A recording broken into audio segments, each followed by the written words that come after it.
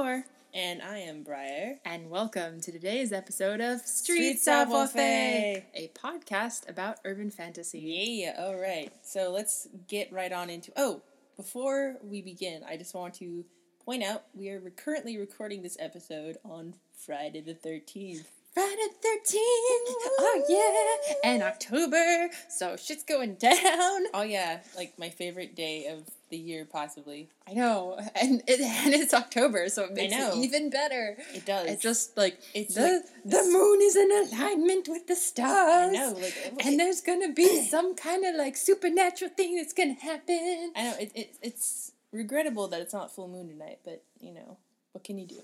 But if I was a supervillain, I would be like, "Fuck you, moon," and I would just be like, "We're gonna move the planet. I'm gonna use my magical sword thingy to move the planet." So it's a full moon. It's October. It's October 13th on the year 2017, and like there's the full moon, and it's just amazing. Yeah. Or I would be like super lazy and just cut out a piece of cardboard and stick it over the sky and be like, there. And people would be like, you just stuck cardboard in the sky. How did you do that? Or, you know what, you could just so you could take a cardboard box, poke a bunch of holes in it, and then put a piece of paper that's shaped like the moon up in the cardboard box. Yeah, it's like the reverse eclipse. Reverse eclipse. And then just stick your head inside the cardboard box and just look up and be like, the moon is so lovely today. Alright. I feel so lovely. Alright, so speaking of smells like a full moon. Speaking of full moons, we're going to be talking about a series that has a lot of werewolves in it. Yep. Because you can't really get away from werewolves in urban fantasy. Yeah, even though we did a whole episode talking about werewolves and vampires, sorry, you can't get away from them. We're going to talk about them some more. So we're focusing on Patricia Briggs. Yeehaw! So Patricia Briggs has written both urban fantasy and like high fantasy books. She kind of started off writing high fantasy books and then transitioned into urban fantasy when she was kind of like having a hard time with her books. I read this. She was feeling exhausted after writing the Raven duology. Wasn't that her first book series? No, that wasn't. Nope. Okay. And she was like, well, I could take a break or I could just write something completely different. And she wrote this wonderful series called Mercy Thompson. I mean, she didn't write the whole series, but it's not over. She wasn't like the Netflix of books. Right. So she wrote the first book in the Mercy Thompson series in this funk, as she describes it, and it was great. I love it. Yeah. Yeah. We're only really talking about authors that we love in this podcast. Like we might occasionally critique things, but they're still like, in our opinion, the best of the best. Yeah, because we actually read their books versus authors we hate where we read one book and say, Jesus, fuck. Yeah. Or for me, it's more like I'll read a page and I'll be like, nope. Yeah. So it doesn't feel authentic to talk about authors we hate because we maybe get through like a book and say, what the fuck, and then try and forget about it. Yeah. We can't really critique something that we just devoured one book and said, ugh. Yeah, it's not really, yeah. Like, I'm sure, other people will, like, we read this book because we wanted to suffer, and then critique it. It's true, people do that. People do that, because they're like, we want to be authentic, and I'm like, nope. Good for you. I choose to live. I choose to live. I choose to live. I'm not doing any of that Hunger Games of volunteer bullshit. Yeah. You can eat all the bad books you want. Just yum yum. Bad book Cookie Monster. Yum. Yeah, but anyway, the point is these are good books, and yeah, that's why we look at them. Anyway, so yeah, but she's written urban fantasy and fantasy that's not urban. But we've only read the urban fantasy books. Yeah. And this is also an urban fantasy podcast. So even if it makes more sense. Even if we've read the other ones, we're just going to focus on the urban fantasy ones. So, getting right down into it, the Mercy Thompson's books are a book series yes. based around a character named Mercy Thompson. Yes. So there are two main series that she has in her urban fantasy. They're connected. And they're connected, yeah. So there's Mercy Thompson and there's the Alpha and Omega series. I just want to clarify for all the listeners out there. When they say Alpha and Omega, they're talking about this weird werewolf thing, you know, the fake-ass werewolf thing where this is how wolves work, right? Not that weird-ass Alpha Omega porn kink thing. That different. Very different. Please do not confuse. There's no... I won't go into There's it. There's a what now? Oh, man. Never mind. Rule 37. You don't want to read it. You will just kind of look at it and go, why would you do this? Unless you're into that. I don't know. I'm not gonna kink shame, but... No. I'm talking about you specifically. You would go, why would you do this? You could talk about these things without doing this. Okay.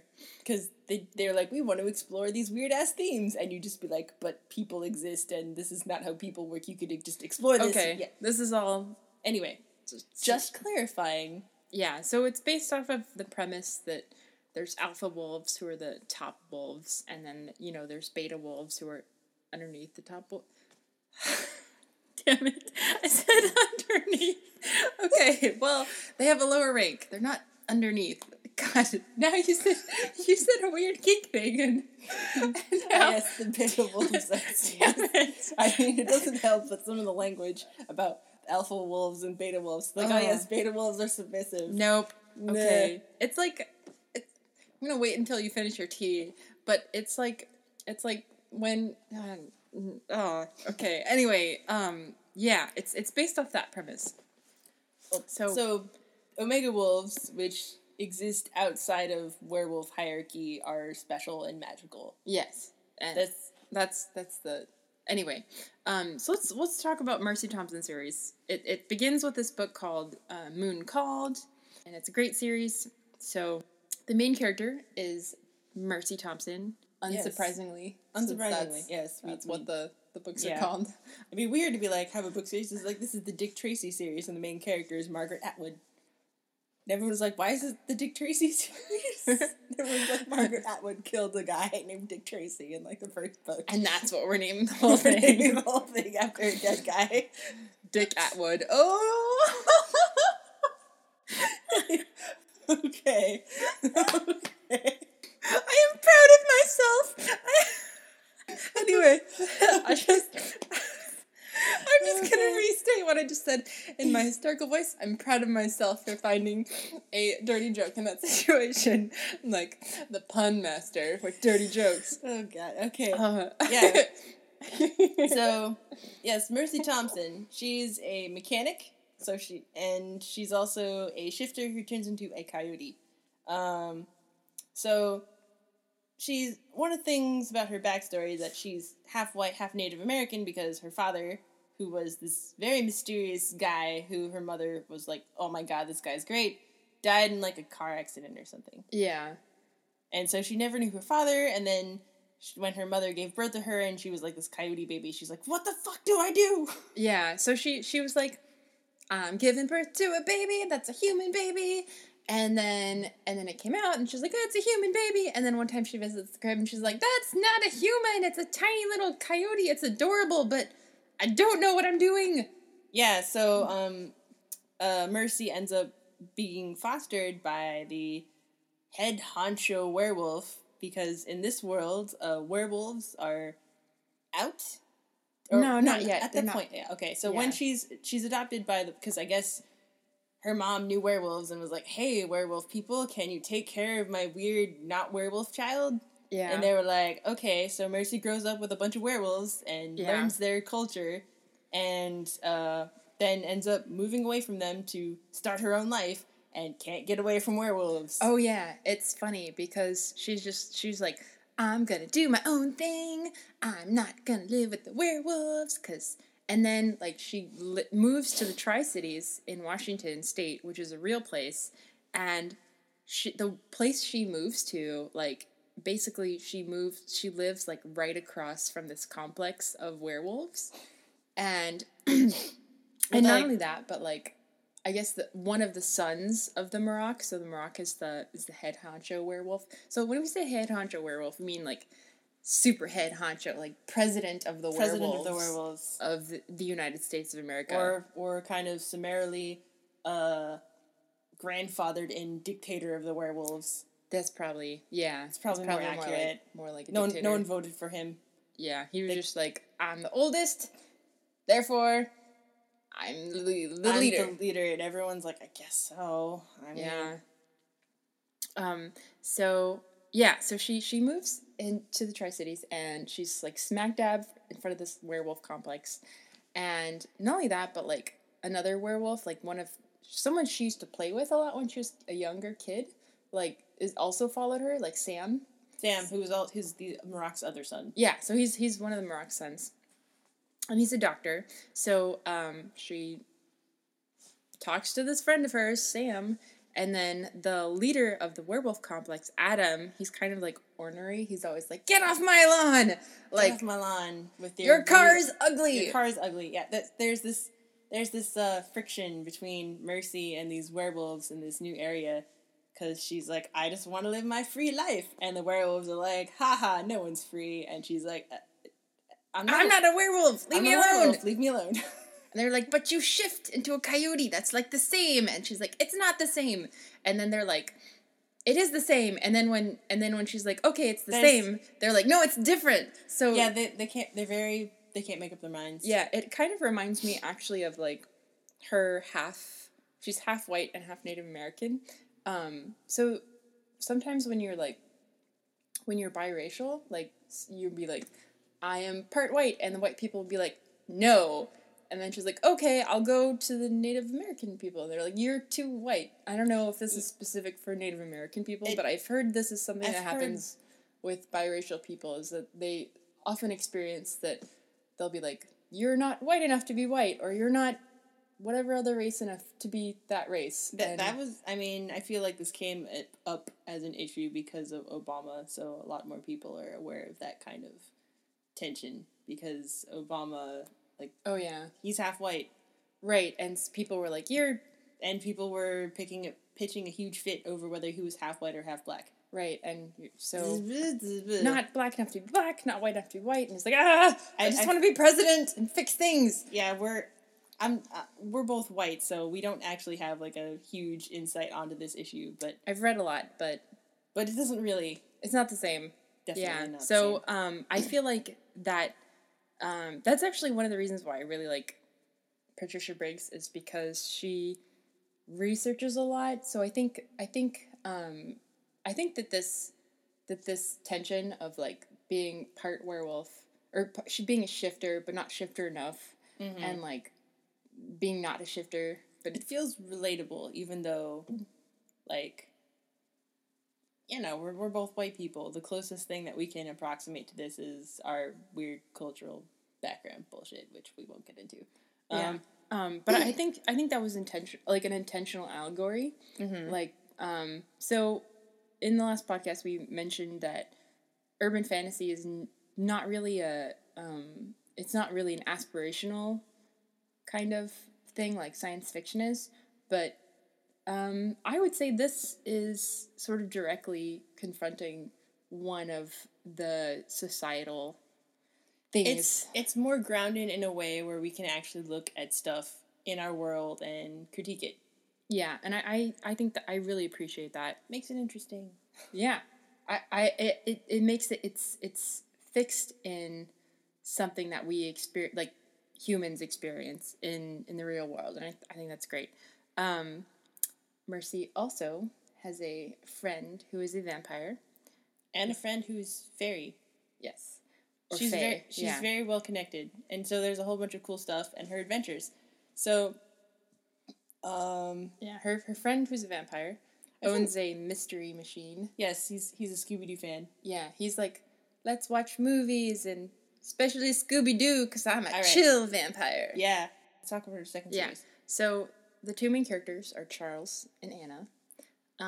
Charles is one of the sons of the Murrock. We mentioned him. Super duper head honcho werewolf. And his mother... He's also... Yeah, he's also half Native American. Yeah, so his mother was from the Lakota Native American tribe. Yeah. So he is an alpha werewolf, and among all of the werewolves, he is kind of has a nickname, the Enforcer. Yeah.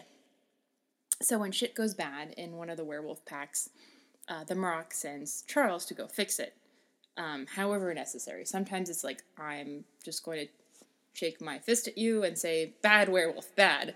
But other times it's like, okay, like... Murder. Yes, murder. Because it's werewolves. Sometimes they fix things with murder. Yeah. Just like, in our world.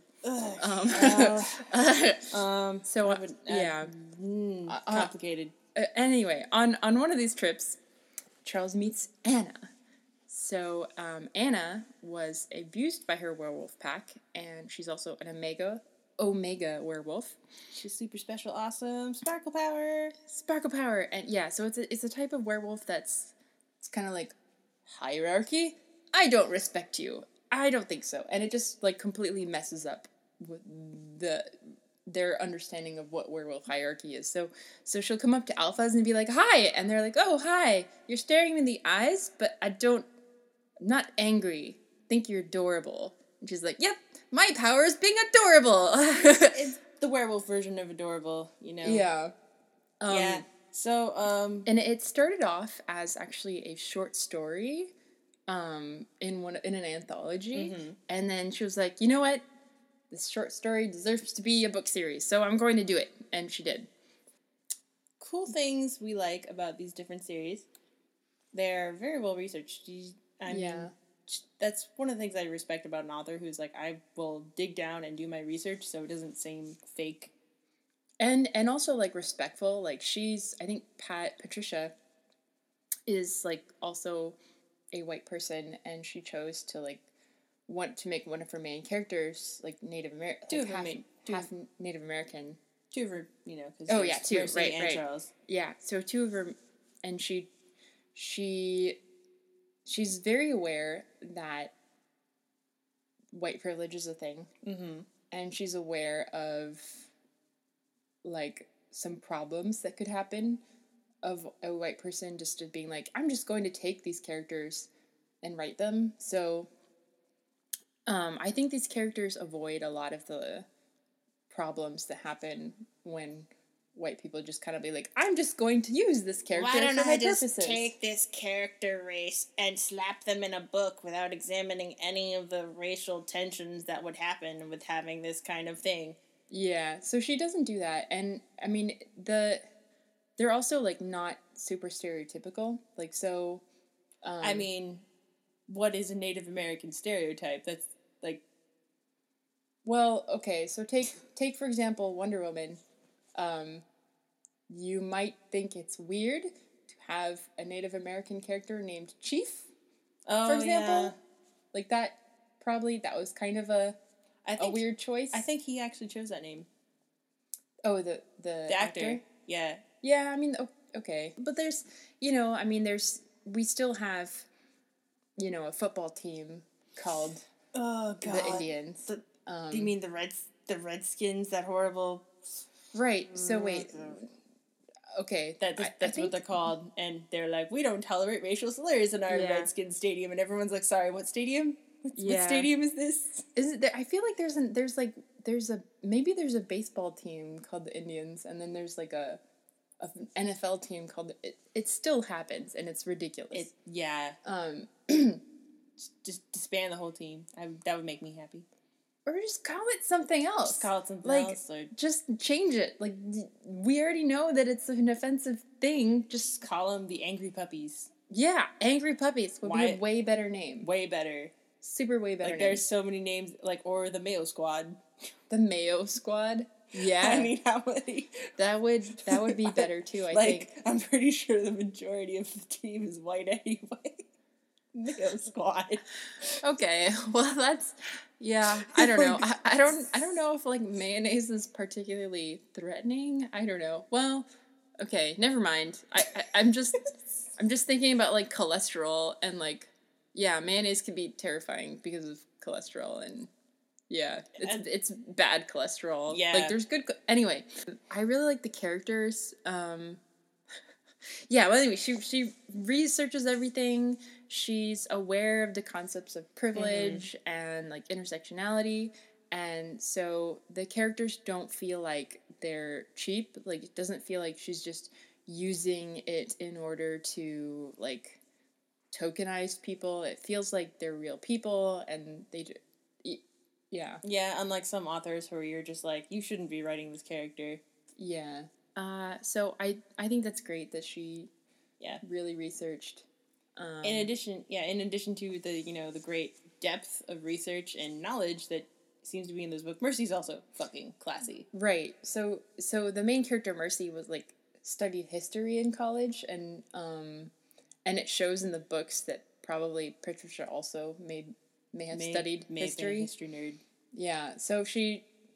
So she'll just randomly be like, "Oh, let's talk about the 1300s because I'm a history major," and me, my nerdy self, I'm like, "Oh yeah, history, yes." Yeah. She's mischievous, and I love that, one of her passive aggressive stabs at the werewolves were like, werewolves are like, everything must be in order, everything must be pristine, and she's like, here's my shitty car, and I'm gonna put it in your like right across from your lawn, and you will have to look at it every day. Because I'm a mechanic, and just because it doesn't look nice doesn't mean it's a bad car. It is a bad car, but I'm poor. Yeah. Like, I can't afford your super Lexus cars because you're crazy rich werewolf people. Yeah. Werewolves have this thing about affluence in this world. Yeah. Which is interesting because, like, I think a lot of the times when you have werewolves pitted against vampires, it's usually, like, the vampires are the rich ones, and the werewolves are not. Shit in the woods. Yeah. But that's not true in this world.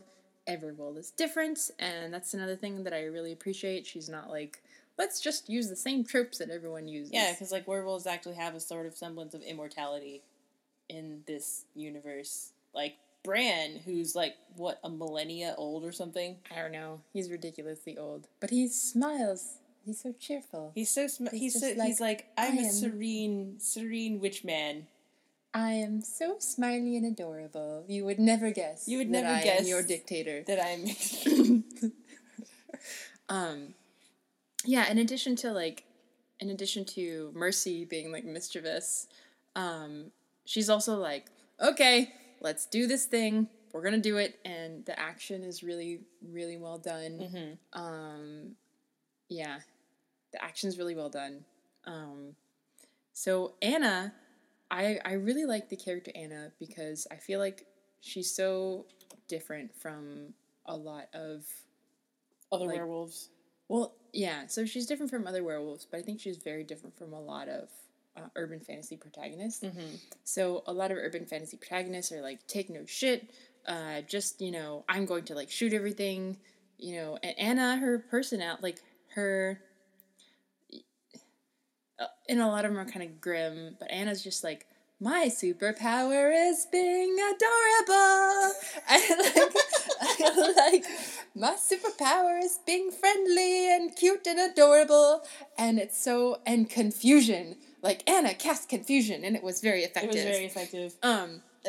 There's actually, like, a friendliness Pokemon ability. Yeah. Charm.